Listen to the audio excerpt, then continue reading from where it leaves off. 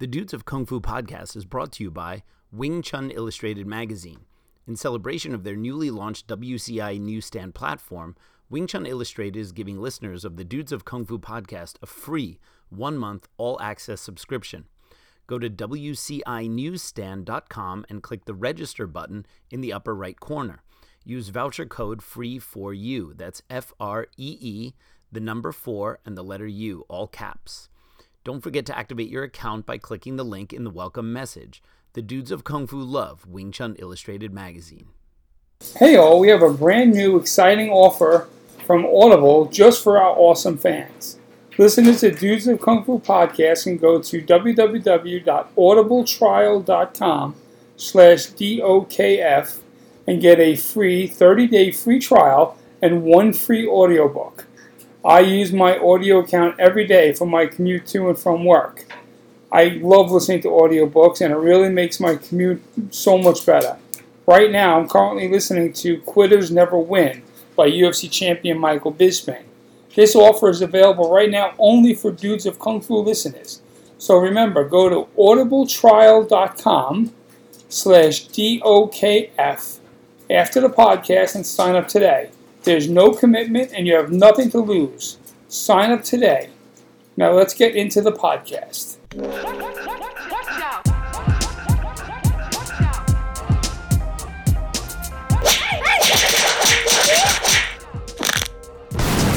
Dudes of Kung Fu. Please welcome your hosts, Alex Richter and Big Sean Madigan. Hello everybody and welcome to this week's podcast. How are you, Alex? What's going on? What's new and exciting? Doing good, man. Well, you know, it's kind of always the same in the world of teaching Wing Chun. My life is pretty similar week to week. Just changes a little bit in terms of busyness. But what about you? You have a very you have a lot of variety in your life, right? Variety in my life. Yeah, right. That's the word that comes to mind when you think of me. I'm all over the place doing very different things. I wake up, eat, go to work, come home, eat, go to bed. That's Well, it's not much different for me. My schedule is kind of pretty much that as well. It's just what we do for work is different. Right. I think it's an age thing. I think it's you get to a certain point in your life where your primary function in life is to support and be there for your family. Right. And guys like of our ilk, yes, go to work and support our families. I mean, right. It's what we do. It's what we do. Yes. I work in an office. You work in a martial arts school. Own a martial arts school. But still, the premise is there that we get up and we go to work. That's what we do. That's what my mother used to say. That's what men do. Yeah. Hey, I got some feedback on the last episode. People liked that when I talked about kind of the last 9 months of Bruce Lee's life. I didn't really think people would be that into it. Well, you know what? A few things. I mean, Bruce Lee's always interesting. It's just after all these years, he's still interesting. He still has one of the most recognizable names in America. Probably if you ask people popular names, this person, that person, it seems to be people that died young and lived hard seem to get remembered in this country. Like, everybody still knows who Marilyn Monroe is, yes. Bruce Lee, Elvis Presley, Jim Morrison. Like, these are people that just... Yeah, absolutely. The names will live on forever, Right. And, I mean, look at Black Belt Magazine, right? I mean, every time that they want to sell a lot of issues, they stick Bruce Lee on the cover. And I don't think anyone has been on the cover of that magazine more than Bruce Lee, which is pretty interesting because think about any other genre, maybe with the exception of music.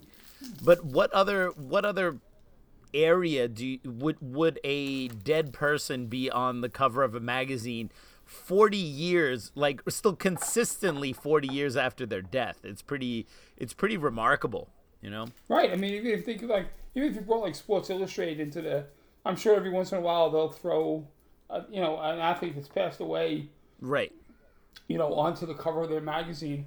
And at some point, 50 years from now, I'm sure Wayne Gretzky will be on some hockey issue. Right. But for Bruce Lee, there's probably still beyond 2 covers a year. Yeah, at least. And it would be every issue. Yeah.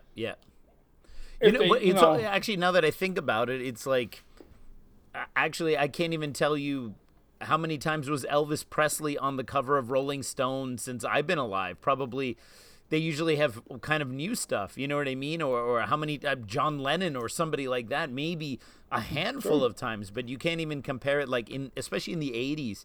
You know, when I look at my old Inside Kung Fu's or Black Belt magazines, it was like, at that time, it was almost every other month, like Bruce was on the cover or it was something Bruce Lee related, you know, it was pretty remarkable. You know, it's interesting. It's like, it could be a niche thing also. Because I get some guitar magazines. Yeah. And there's I'm sure you know who his name is. You're not going to make fun of me like that map thing I just fucked up last week. But, like Stevie Ray Vaughan's got to be on the cover one or two issues a year. And it's, he's gone since the 80s, right. Or the early 90s. And maybe just like within certain niches, there's still this respect or this admiration for the best of all time. Yeah. And in the martial arts, I mean, in anybody's martial arts top 5, Bruce Lee has the number 1 or 2 spot. Right. It's just, anybody's Mount Rushmore of martial artists. Yeah. Bruce Lee's on there at some point in the creation of. Right. And I just think it's cool. So you talking about the stories last week, I know I found it interesting, and I'm not a Bruce Lee fan. I mean, not that I shouldn't say that. I don't obsess about Bruce Lee, which I don't know why, but I just don't. Right. But I found it very interesting, Right. Like even when we had Richard Torres on and he spoke about the history and things to that effect. Yeah.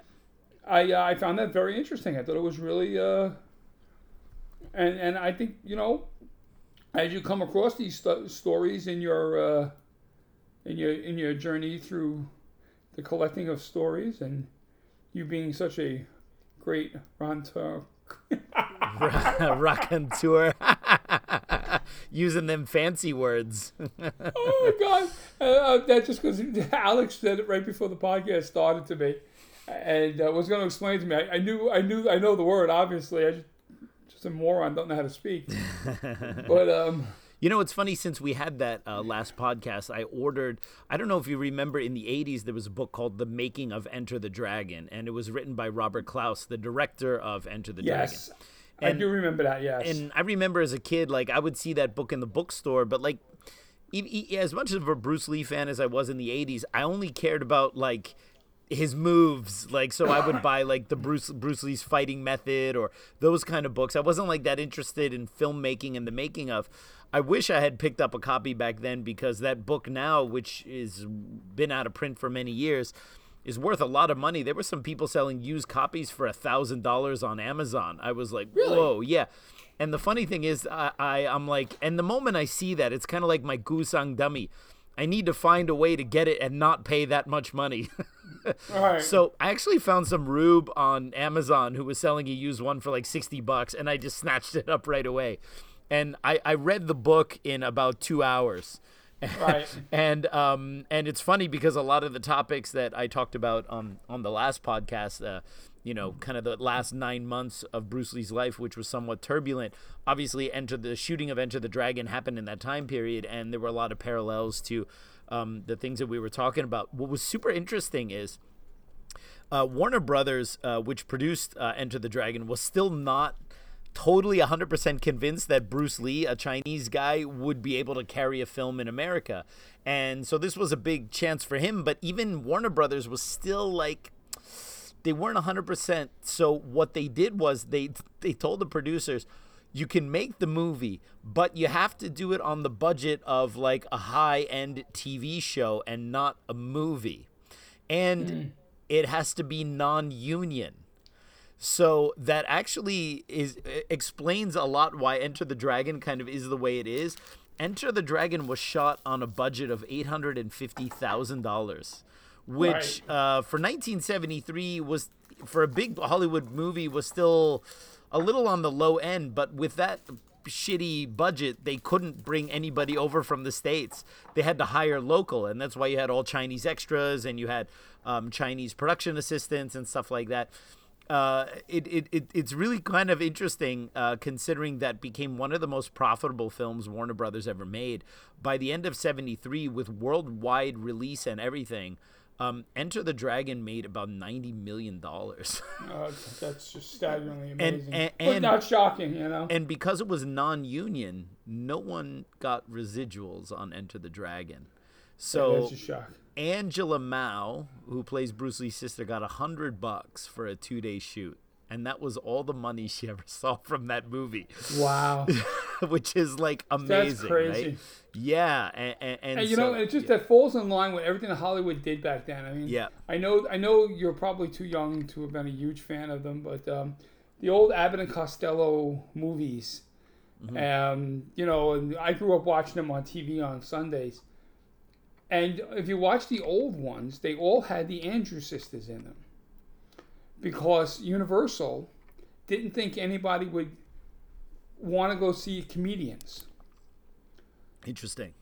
So they made sure that they had the Andrews sisters in the first 3 or 4 movies, so people would want to go see the Andrews sisters and would sit through the movie to watch the Andrews sisters. Wow. And it became part of the contract. They had to have the Andrews sisters in their movie, in certain movies, just to help with the draw, until they could prove that they could draw on their own.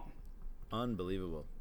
Yeah, I want to ask you about that book, because I've never read it, but I heard a story that there was a contention between Klaus and Lee in the name of one of the characters, that Bruce Lee had a problem saying the word Braithwaite. Okay, so actually that brings a kind of funny story. I don't know, I might have talked about it a little bit last week, but the original scriptwriter for Enter the Dragon was a guy named Michael Allen, who later went on to do Flash Gordon. But at the time that he wrote Enter the Dragon, he was kind of a young budding screenwriter, and he didn't have a lot of credits, and he was kind of like a young kid with this big Hollywood dream.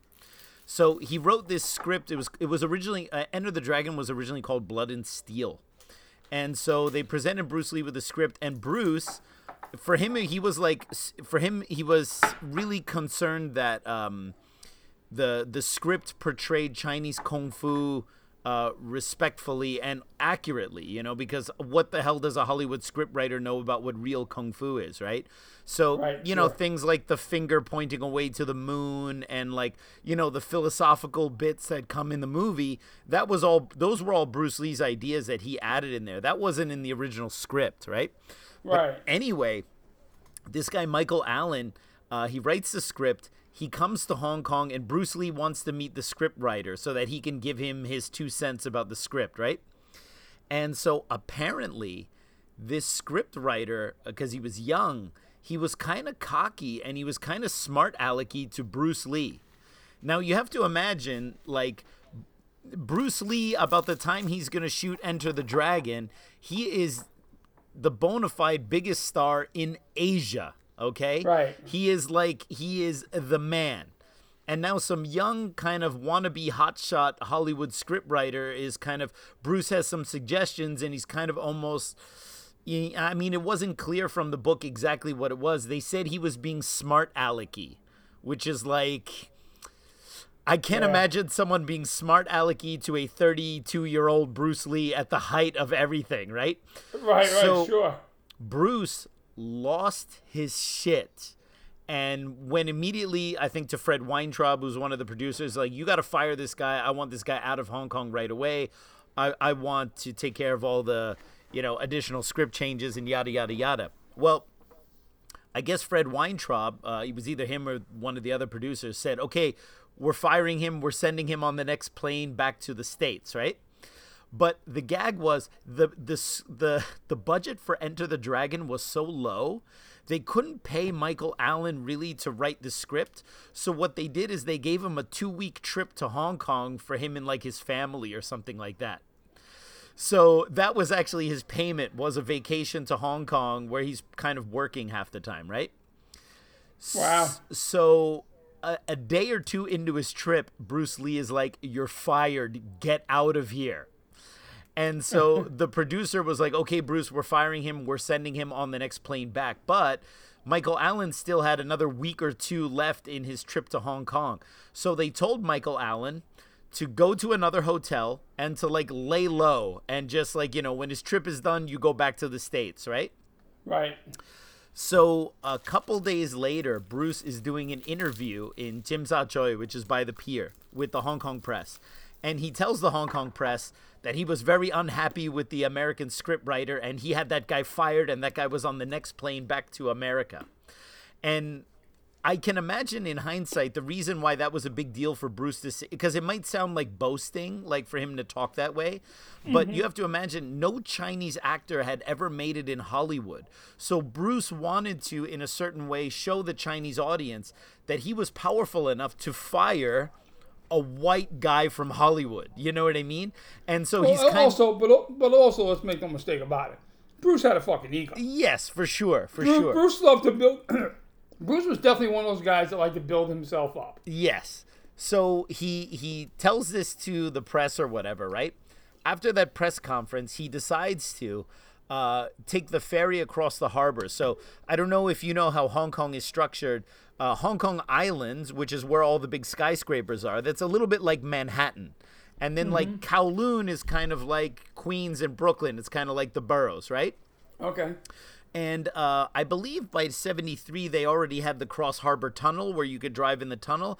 But most people actually took the ferry across. And you could still take the ferry across, but most people do it now for the views of Hong Kong rather than out of necessity, because you can take the subway or you can take a bus through the tunnel, right?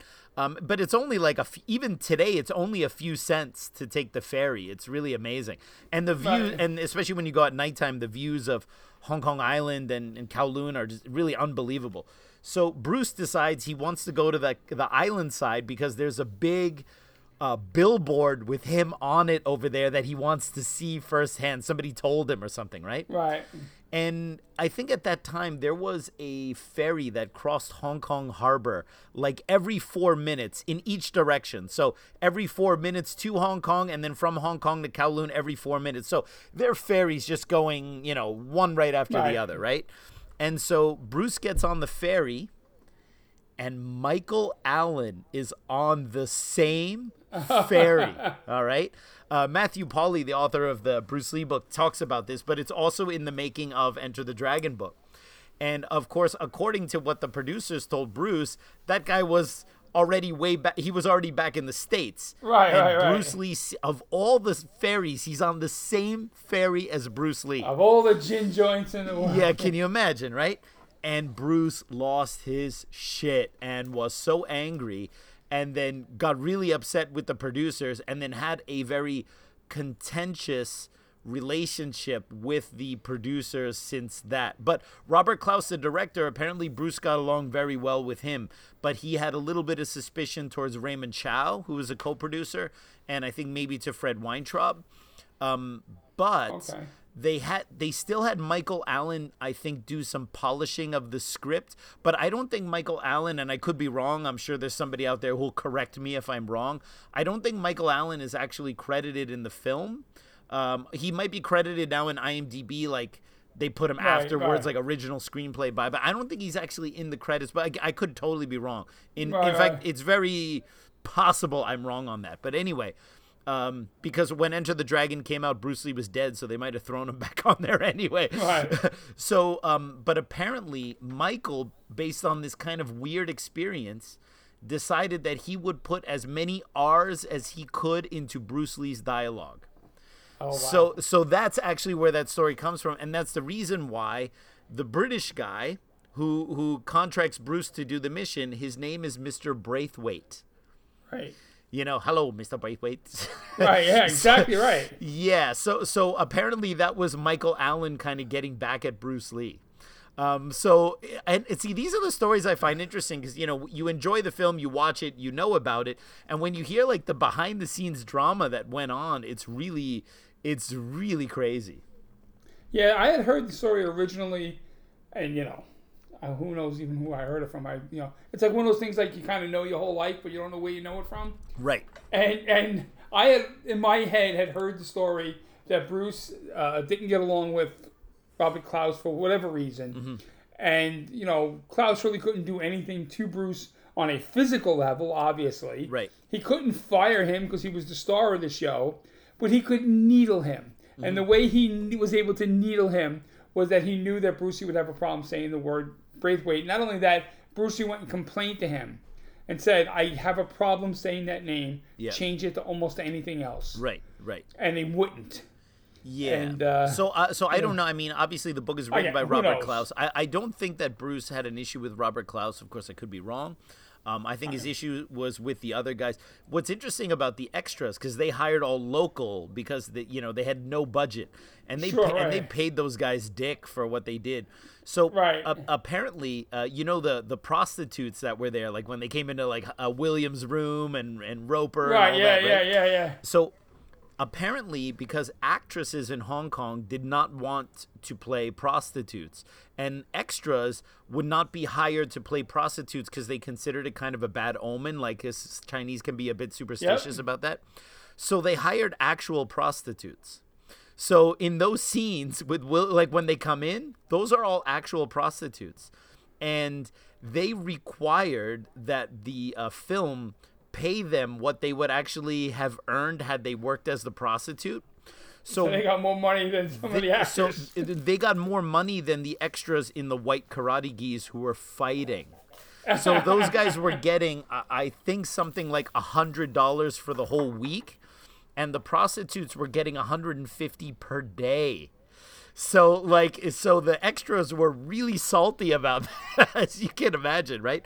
Take that as a lesson, kids. That's you right. Become an actor or a hooker. Go for the hooker. and it's interesting after reading that book. I mean, I've seen I can't count how many times I've seen Enter the Dragon. But now I want to see it again, having read like the making of, because all the extras in the white suits, like the karate guys, they hired most of them. They're mostly street kids, and they're mostly triads actually. They got most of them from one triad group, but the problem is they didn't have enough of them, so they had to hire more, which happened to come from another triad group. So apparently there were two rival gangs all dressed up as extras on the same film. And what could go wrong? Exactly. So, in those long shots in Enter the Dragon where you see everybody on the field fighting each other, right? So apparently there were some actual fights going on during those like melees between rival gangs, and when they would call cut, those dudes would still be fighting. So apparently if you go back and watch that, and I'll have to go see it, you can actually see some pockets where some dudes are really kicking the shit out of each other. And so, and then of course the story, which I mentioned before, some of those triads had, challenge Bruce and so on. So, it was kind of a very, very wild set. And, I wish that there was somebody on the set who was documenting the whole thing, and he shot hours and hours, I think like 9,000 feet or whatever of film. I forget how they calculated it, and had made a trailer, and he had a bunch of behind the scenes stuff, and the trailer was made, but it was all behind the scenes, and it was shown once in New York, and then all the film was destroyed. But there was at one point like a huge reel of all the behind the scenes stuff, which supposedly even included some of the fights Bruce Lee had with extras, and all of that was unfortunately destroyed. Which would have been just great to see all that stuff. Yeah, it's like, when you're into these, in the pre-digital age, it's so heartbreaking how much stuff got lost, Oh, I'm sure. Yeah, it's amazing. Yeah, so. Alex, we didn't, we had talked about this once before, but I wanted to do it now while I remember. Mm-hmm. We want to give a shout out to Topher Mowry. Yes.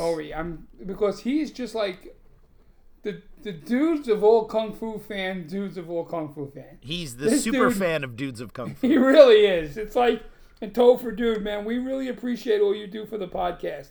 You're not only a Patreon supporter, man, whenever the new episodes come out, you share it around like crazy, and we just want you to know that we appreciate what you're doing for us, man. We really do. Yeah, it's awesome. He's also he's also one of like the first 5 people to order any book or anything that I come out with, too, which is really awesome. Yeah, definitely appreciate that, Topher. It's funny. And before we get on to before we get on to our main topic, and it was inspired by Topher a little bit, let's give a quick listen to this. Hey all, have you heard that John Crucione of Laughing Dragon Wing Chun has an app exclusively for iPad about the science behind Dim Mak as it applies to Wing Chun? Dim Mak is the art of hitting weak spots or sensitive spots on the human body. Dim Mak, as taught by John Crucione, is considered one of the highest forms of Kung Fu target practice. He explains it in a clear, scientific, and anatomical principles, and not just mystical theory or Kung Fu movie entertainment like the 5-point palm exploding heart technique nonsense. The art teaches you how to apply the principles of real Dim Mak within your system of Wing Chun. This app is unique because it breaks down 2 different lineages of the wooden dummy form and teaches the most common Dim Mak techniques of the dummy form and how to make it work. Contained within the app are videos, photos, theory, and points which are must-have for any Wing Chun practitioner who wants to elevate their skill to a higher level. And version 2.0 of the app is on its way out. It's available in the iTunes Store for iPad only. And folks, it's just such a cool thing to have, an old science of Dim Mak brought together with the new science of an iPad. I've seen the app, it's fantastic. And it really is a must-have for Wing Chun Kung Fu practitioners. I hope you all enjoy. And we're back. So the main topic for tonight is how, for us Kung Fu people, we need to be able to recognize that someone can have different choreography from us, but still have good Kung Fu. Right. It's so what happened was this week I saw Topher post a video of him doing the first few sets of the Zhang form. And I was like, wow, that was really good. And it wasn't until like the second time I watched it, maybe second or third time, I realized that there was 1 or 2 small parts in there that his choreography was a little different than mine. And but the Kung Fu looked awesome. His timing, his self timing, like where his his feet and his relation to his hands and his trunk, everything was moving, choreographed nice, and the timing was perfect. And I was just really impressed with it. And I was glad that all the feedback that he got on the video was positive. But then I saw another post in one of the Wing Chun groups that I belong to, that someone had posted a Zhang form, and his Zhang form, again, looked really good. It was really different than the one I do, and not so much like Topher's is just slightly different. The one that this gentleman posted was fundamentally different. But clearly, the Wing Chun in the form was excellent. I was really, really impressed by the Wing Chun in the form. I was looking at it and I was saying to myself, wow, this dude looks like he has power. This dude looks structurally sound. He just looked good all around. And he looked like he didn't look like he was just making it up as he went along. And every comment, I shouldn't say every comment, 85% of the comments underneath this guy's video was that his choreography was wrong. And I don't know why Kung Fu people obsess about choreography the way they do.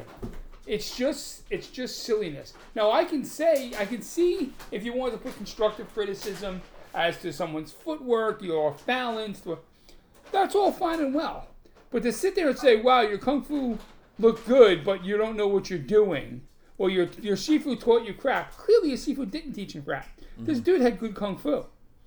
And I don't know what the obsession is with people just looking slightly different or looking fundamentally different, and people having to point it out when the Kung Fu is still good. Mm-hmm. It's still Wing Chun. It's just done differently. Right. So that's a huge can of worms for Wing Chun people. I think to your first point, why do Kung Fu people or Wing Chun people obsess about choreography? And I think, quite frankly, because that's their main basis of comparison with each other. When you look at, boxing or Brazilian Jiu-Jitsu or anything else, you have a very clear, straightforward way to compare yourself to someone else. Right. Jiu-Jitsu, you slap hands, fist bump, and then you go and you grapple. In boxing, you can box, and obviously in the better Wing Chun schools or whatever, there's some kind of sparring or whatever, right? But most Wing Chun people live in this world where it's like their main mode of comparison is the angle of the Tan Sao in Siu Nam Tao, the angle of this move in the wooden dummy form, and they end up blowing these things up to such a great degree. And look, I'm a very technical instructor. I definitely believe that there are right ways and wrong ways to do things conceptually, not necessarily from a technical standpoint. But there are people who think that is like, that if you do the Tan Sao a little bit differently or you do the Gan Sao a little differently, it automatically means it's wrong because it's not the way they learned it. And these are usually people who have only had exposure to their own Sifu's way of doing things, which many people have, but some Sifus have a very open way of showing things.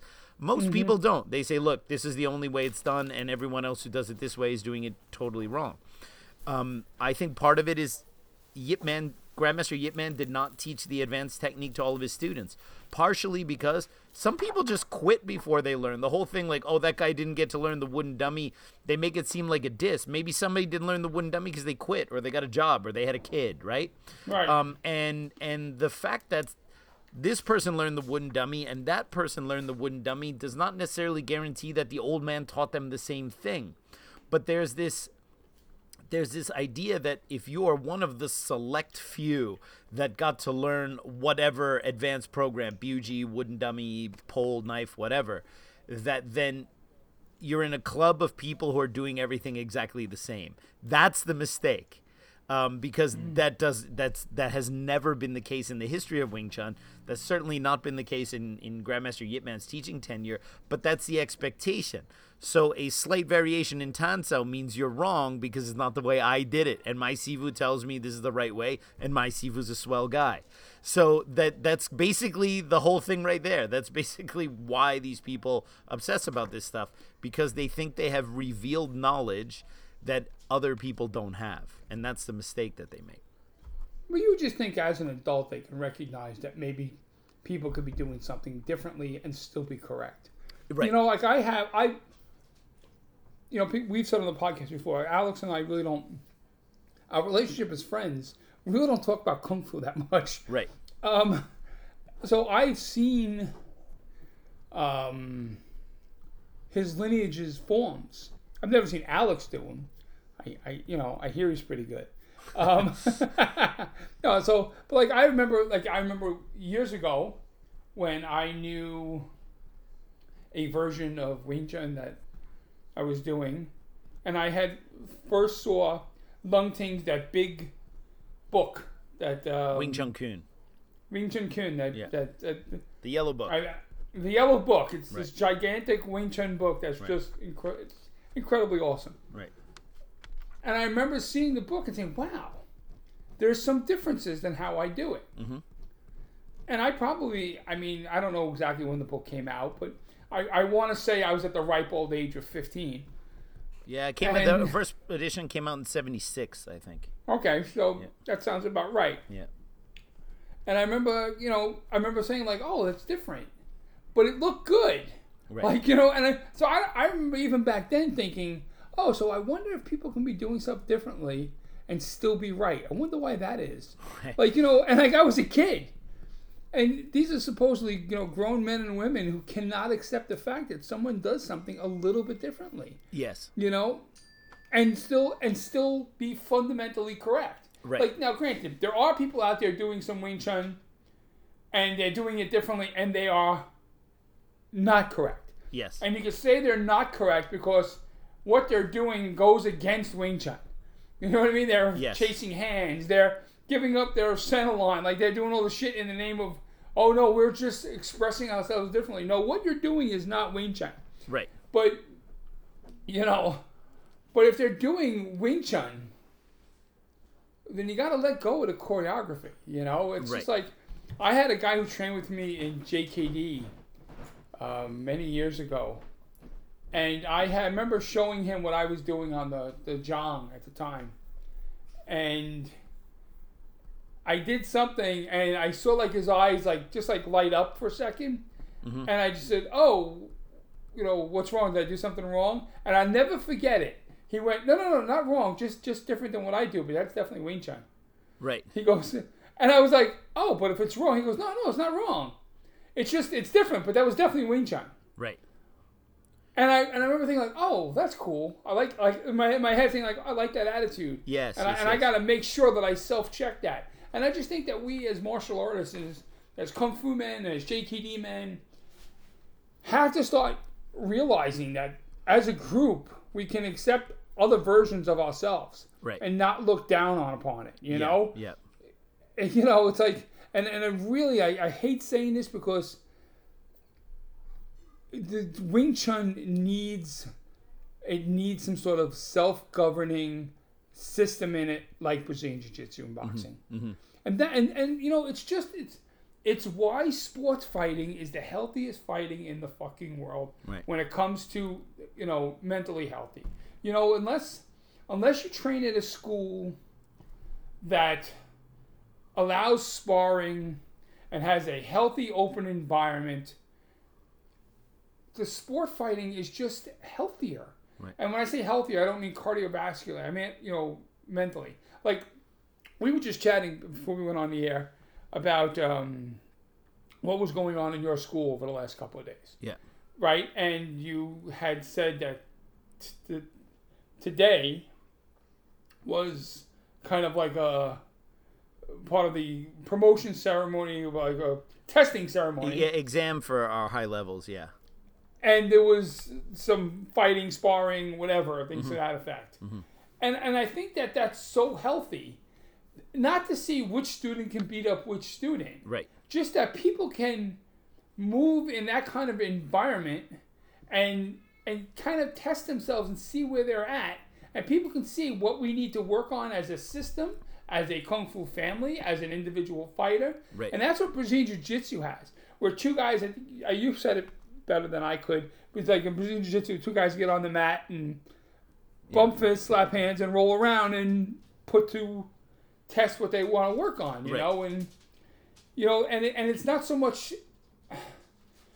I've noticed in the little bit of time that I spent with Brazilian Jiu-Jitsu was that if I was working with you, me and you were rolling around, let's say we were about the same weight, and we were rolling around in Brazilian Jiu-Jitsu, and I couldn't get some sweep, from the guard on you, but you were sweeping me left and right with it, I wouldn't sit there like JKD people and say, "Oh, well, the sweep doesn't work for me. I'm going to do something different." Right. In Brazilian Jiu-Jitsu, they would never say that. They would say, "Well, let's work on your timing. Yeah. Let's work, they would, why isn't it working for you? Develop a drill that works on that and work on it progressively until you could get it done." Yes. And in JKD, I can't speak for Wing Chun, but in JKD, there's this idea of something, if I can't make it work within 10 minutes of learning it, well, I have to throw it out and say, well, that just doesn't work for me. That won't be in my Kung Fu. Right. I remember, I won't say the instructor's name unless I have another beer. But there was a friend of mine was saying that they don't do the straight blast, what we call in JKD the straight blast, chain punching. Chain punching. Yeah. They in his lineage in JKD, they don't do chain punching. They don't do straight blast.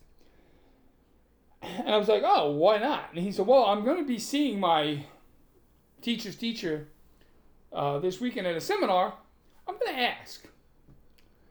So he calls me up after the seminar that Saturday, and he goes, "Oh, I got to tell you." He goes, "Man, I made an ass of myself tonight." I said, "Oh, what happened?" He said, "Oh, I had said to Sifu so-and-so, well, why don't we do straight blast?" And he called me up in front of the whole seminar and said, "Here, straight blast me." So I tried to straight blast him, and he punched the shit out of me. I said, "Oh, so you don't do straight blast in your lineage because you, who are untrained in straight blast, tried to pull off a straight blast against a guy who knew you were going to straight blast and was one of Bruce Lee's students and doing martial arts for 40 years. Right. So, do you not use a fucking gun too? Because you wouldn't be able to do that either. It's like, you wouldn't be able to pull off any tool. Right. In that situation. Oh, you've never been trained in wrestling. So I want you to, here's how you do this penetration step for a single leg. Right. We want you to try and take down this guy who's been training in that system for 40 years. Oh, wait, you can't do it? Well, let's throw that out. Right. It's the dumbest reasoning in the fucking world. Well, I mean, like, did you ever see a boxer lose a boxing match and then say blame boxing? Right, exactly right. Oh, no, I need to incorporate more systems into my boxing. Exactly, right? But yeah, people, especially, traditional martial artists who don't train with that same level of intensity as a professional martial artist are so quick to blame the style, which they don't even train half as hard as somebody who does something like boxing, right? And just does boxing and doesn't do all the other cool stuff. But they immediately, this doesn't work or whatever. And they never, like Bruce Lee talked about, try to find the source of their ignorance. They'll just be ignorant on something and be cool with it and say they can't do it and do something else. And they never really go deep into it. I think it's funny coming back to kind of the whole choreography issue. I mean, obviously Wing Chun is a style that's based on ideas, concepts, principles, right? And how well you can apply these principles in fighting, I think, determines how good you are at Wing Chun. Whether you do a Tan Sao a certain way or a Pak Sao a certain way, I think these things are kind of tertiary or secondary to how well you can apply the overall tactics and strategy of Wing Chun against somebody who's trying to attack you. And so that's where you can see if you are applying the strategy and tactics of Wing Chun with good Wing Chun structure, that's kind of what we're looking for. You can do it and you have good structure while you're doing it. We can discuss the details, and get in the weeds about the Tan Sao and the angle of the pinky finger and blah, blah, blah. But I think that if the core concepts and principles are adhered to with good structure, then we're talking about good Wing Chun. And I always find it strange that Wing Chun people, even the really conservative ones that claim that they're doing the most authentic version of Yip Man's art, they will tell you that ultimately Wing Chun is about adapting according to what your opponent does, right? Because if you're not adapting to your opponent, then you're going to get knocked out. So they'll talk about Chi Sao allows us to feel and adapt to what our opponent does. So I always find it weird that certain strains of Yip Man's Wing Chun will kind of talk out of both sides of their mouth with like, Wing Chun is applicable in many situations and adapts according to the opponent. You have to do it exactly in this way in order for it to be Wing Chun. And I find that, like, do they not have like some cognitive dissonance going in their head with having these two competing ideas which are not compatible with each other, kind of beaten on each other in their head? Wing Chun is adaptable. We can defend kicks, punches, any kind of attack because we move according to our opponent because we have these awesome Chi Sao reflexes. You cannot put your foot in this position on the form because that is totally wrong. Right. And kind of to come back to a perennial topic for me, which is Sifu Chen Chi Man in Hong Kong. He told me on my last trip, it's like the more time I spend with him, the more I realize how much it makes sense that most of Yip Man students do something differently. Because first of all, and I mentioned this before, but it bears repeating, because those really conservative Wing Chun people that think they're doing super duper authentic Yip Man Wing Chun, they don't even have their facts right. Yip Man was born in 1893. He started learning Wing Chun when he was around 11 years old from Chan Ma Shun, who passed away only a few short years after he started learning. And he mostly learned from his sihengs. That means the amount of time Yip Man actually learned from his sifu is very small. And we're talking about what he learned from his sifu at age 11, 12, 13. Which is kind of like, remember you at 11, 12, 13, okay? Oh, yeah, right, exactly. And so, like, people kind of really overestimate what Yip Man's Sifu Todai relationship was with his own Sifu. Then, supposedly, whether you believe the story or not, the story about Leung Bic, which was his secondary teacher, that happened in Hong Kong when he was around 20. So we're talking, you have to imagine when you do the math, when Yip Man was 20, that was the year 1913. Okay? Right. Okay, Yip Man came to Hong Kong when the communists took over China in 1949. So when you listen to Yip Man's story, Yip Man more or less finished learning Wing Chun around the year 1913, 1914. And he did not start teaching Wing Chun professionally until 1949. Now, just for perspective, it's 2019 right now. But you can remember 2014. Imagine you finish learning Wing Chun in 2014, but you will not teach it until 2049. All right? Like sometimes people don't really do the math. When you put it in real terms, you look at it and you go, oh, that kind of changes things. And Yip Man, yes, he taught Guok Fu and Lun Kai and those guys in China, but that was mostly just for keeping up his skills. In those years from 1913 to 1949, he practiced Wing Chun, he taught it somewhat informally, and he maintained his skills. But he, by 1949, really had no need for the formalized sets anymore. They had already long since done their job in terms of the skill. All right? Because if you're 80 years old, yes, you can still do the Sunum Tao form and uncover, hitherto unknown secrets or whatever. But honestly, if you didn't get it after 40 years of training the Sunum Tao form, I think it's time to pick up crocheting. All right? Right. So, so Yip Man was forced for financial reasons to start teaching in 1949 at the ripe old age of 56, when he had never taught Wing Chun really formally in his entire life. So he did not really have a set teaching program. Of course, we all know the order is Sunum Tao, Chum Kibi, whatever, right?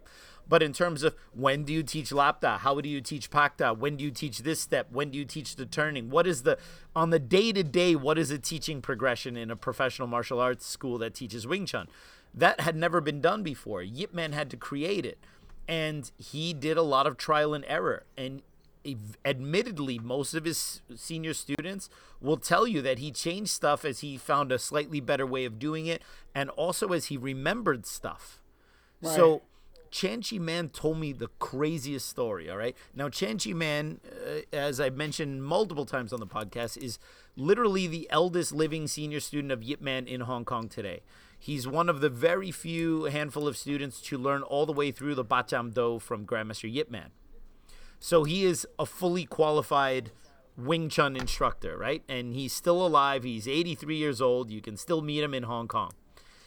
He told me that when he learned the wooden dummy from Yip Man, in the early years, they still did not have a wooden dummy yet because it had not been manufactured. So they had to learn what they called the I think it was Lat Sao Chong or Da Lat Sao Chong, which is the air dummy, sometimes called Hong Chong. So he had to learn the wooden dummy in the air. And then eventually, when he got the wooden dummy, he had the chance to do it, and Grandmaster Yip Man corrected him and showed him. But he said Grandmaster Yip Man showed him to do everything going to the right side first. Now, anyone who's learned the wooden dummy knows that you move towards the left side of the wooden dummy first. At least left side as you face it, right? And then you go to the right side, usually. That's how most people do it. But he learned to do it to the right side first, because Yip Man did not really remember the form anymore. He knew all the techniques, he had internalized it, and he was trying to kind of put it together for them in some kind of workable routine. He said after he had done it, I don't know, at some point later, could have been a short time later, long time later, I have to go back and watch the video. He said he performed the wooden dummy in front of Yip Man. And Yip Man went up to him and said, Chan Chi Man, you should go to the left side, not the right side. I showed you wrong. And then that was it, and that was the correction. Right. So it was like, oh, yeah, actually, you should go to the left side first. And, of course, you know that if you go to one side, there's still some adjustments you have to make. So do you finish with the high palm or the low palm? Or how does that do you go on this side, that side? But it was like, no, you do it that way. And think about it. This is somebody who was very close to Yip Man, a private student, a qualified student. And he was just like, just do it on the other side. But now in 2019, you have people who did not even breathe in the same time Yip Man was alive, telling you exactly what his form was. And this is a massive form of arrogance and ignorance to how Yip Man taught. And look, even if you're 100% sure, okay, so I mentioned before, I have seen the Tang Sang footage of Yip Man's wooden dummy form, which is not the video that everyone's seen on YouTube. It was shot 5 years earlier in Sanpo Kong. So he does the 116 dummy techniques, which is similar to what Leung Ting and the other people towards the last period did. He does, in essence, the same exact form that I learned from Leung Ting, like movement to movement. So some idiot like me could tell everyone else, hey, your form is wrong, because I saw Yip Man's 1967 footage and he did 116 dummy techniques with these 8 kicks and this blah blah blah blah blah, doing the po pai only on the one side with the cross po pai at the end and da da da da da da. And I still cannot say that, because even though I've with my own eyes seen Yip Man do the same form that my Chinese teacher taught me, I would never once say that is the only way to do the form, because it's not. It's just how it was taught at that time. Right. And so for anyone else who has not seen the Tang Sang footage of Yip Man doing it, to claim otherwise is ridiculous. I've seen it and I would never claim it. It's really nonsense. It's absolute rubbish. And when you have people like Chen Chi Man telling you that Yip Man just casually said, do it on the other side. Or David Peterson recounted that story, how when they first got the wooden dummy, Wong Sun Leung and the senior students went across the street because they had never seen Yip Man do the wooden dummy form before. So they went to like a restaurant, or they went to some place that was on the same floor as Yip Man's school. And they were across the street so they can look in the window. And what did they see when Yip Man had the dummy in front of him? He was doing the form, stopping, putting his hand on his head, scratching his head and going, oh, no, wait, maybe I should go on this side. Does it go like this? Does it go like this? Why? Because he was undoubtedly a very highly skilled master of Wing Chun. But the form is not Wing Chun. The form is a teaching program to learn Wing Chun. Right. There are plenty of people who do forms and don't know anything about Wing Chun. And they might even do the right form and still not understand a damn thing about how Wing Chun works. And there is the old man himself kind of figuring it out, and how is he going to teach it? Maybe you should go to this side, maybe you should go to this side. And we're talking about the Grandmaster. And now there's some idiot on Facebook sitting on a couch saying that a choreography on someone's form is wrong. This is absolute garbage. This is not even defensible if you know any, or defendable, I should say, if you know anything about the history of Yip Man and the style of Wing Chun. This is total nonsense. And the truth of the matter is that we're picking on Wing Chun a little bit here, but it's not just Wing Chun. I remember years ago having the same kind of argument with a Scream Akali guy who, after telling me for an hour that the stick that he was swinging could represent a knife, it could represent a baseball bat, it could represent a stickball bat, a broomstick, it could represent a rolled up newspaper if it had to be. Right. But it had to be 28 inches long when you bought it from him. To train in his school. It had to be 28 inches long, made out of this. Like, it had to be of a certain weight. It had to be like, you know what I mean? Like, it had to be 28 inches long. That's funny. And it just, the absurdity of it was just ridiculous. It's just, and I remember like sitting there and saying, but don't you, never mind, forget about it. It's just not worth arguing with you, pal. Maybe one last point on this topic. You had mentioned that you had somebody who watched you do something and said, oh, that's different from how I do it, but that's definitely Wing Chun, right? Right. People with that kind of attitude who can see like patterns or concepts in martial arts and go like, that guy's really good. That guy might be doing something different, but I can see certain things they're doing that I understand it, even if it's packaged a little bit differently.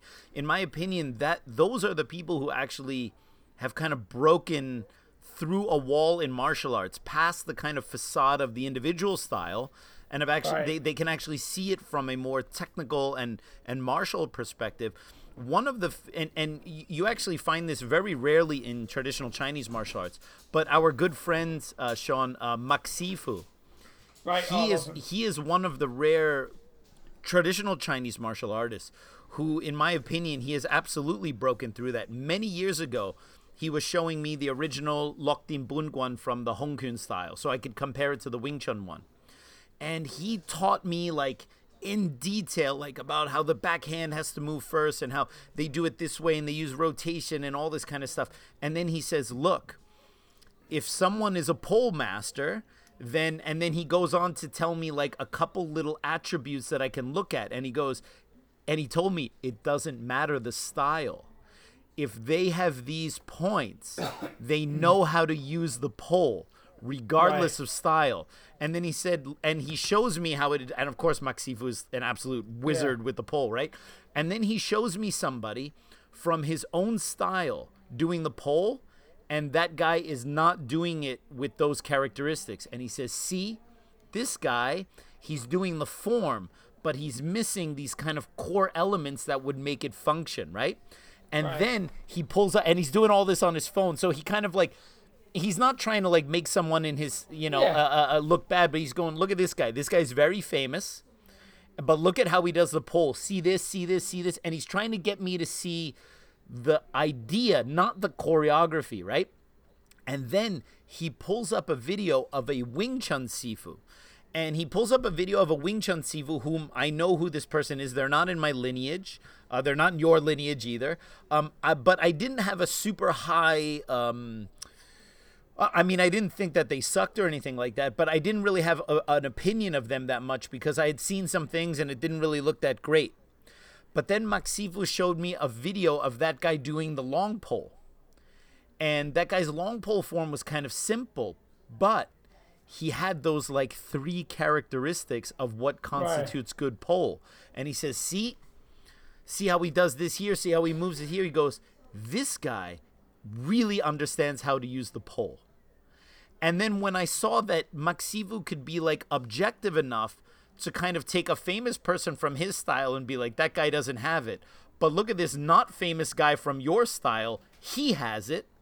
And then I said, that was when I go, this is a real master. This is like, I need to emulate this more because we can get very caught up in our Wing Chun world sometime. And that was maybe 6 years ago. And that moment was a huge influence on my career in terms of how I look at things. And I hope that listeners to the podcast and other people who practice traditional martial arts can, think about that a little bit and maybe kind of change the way you assess things that don't come from your school. Try to look at it a little bit more objectively, even if it's different. It's part of being an adult. It's part of being a real practitioner of the style that you do is when you can look at something and understand the litmus test as to what makes someone good at it, regardless of their lineage, regardless of their choreography.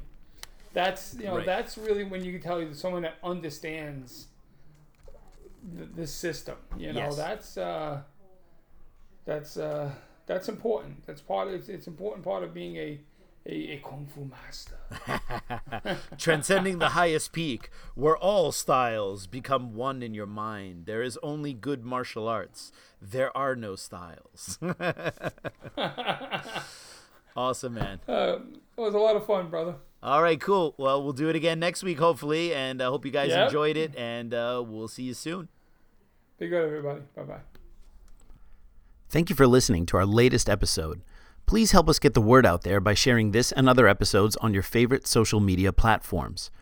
If you're enjoying the Dudes of Kung Fu podcast, there are many ways in which you can support it. Go to dudesofkungfu.com/support to find out how you can help your favorite Kung Fu podcast. We are currently using Patreon to automate great benefits to those who support the podcast. As a supporter of the Dudes, you'll get early access to episodes, as well as a number of other benefits based on your donation level. This includes in-depth topic lectures and even monthly live video conferences with the Dudes. Again, go to dudesofkungfu.com/support to find out more about that. As always, you can help support us in small ways as well. Give us a like at the Dudes of Kung Fu Facebook page and share links to episodes. If Twitter is your preferred social media outlet, you can follow the Dudes of Kung Fu there as well. Both Big Sean Madigan and yours truly are on Twitter too. Dudes of Kung Fu is now also on Instagram, so tag it along with the hashtag Dudes of Kung Fu whenever you post something related to the podcast. A great way to support the Dudes is to rate and review it on either the iTunes or Android app stores. The written reviews are immensely more helpful than just giving us a 5-star rating. If you have any suggestions for topics or guests, please write us at the Dudes of Kung Fu Facebook page. Please understand that neither Sean nor I can guarantee a response, but we will consider any serious suggestions. And finally, I ask that you help spread an open dialogue with other practitioners of martial arts. Chinese Kung Fu in particular has long since suffered from caustic political discourse, which can only change with you. Remember, the person you wholeheartedly disagree with doesn't love martial arts any less than you do. Take care, and thank you for supporting the Dudes of Kung Fu!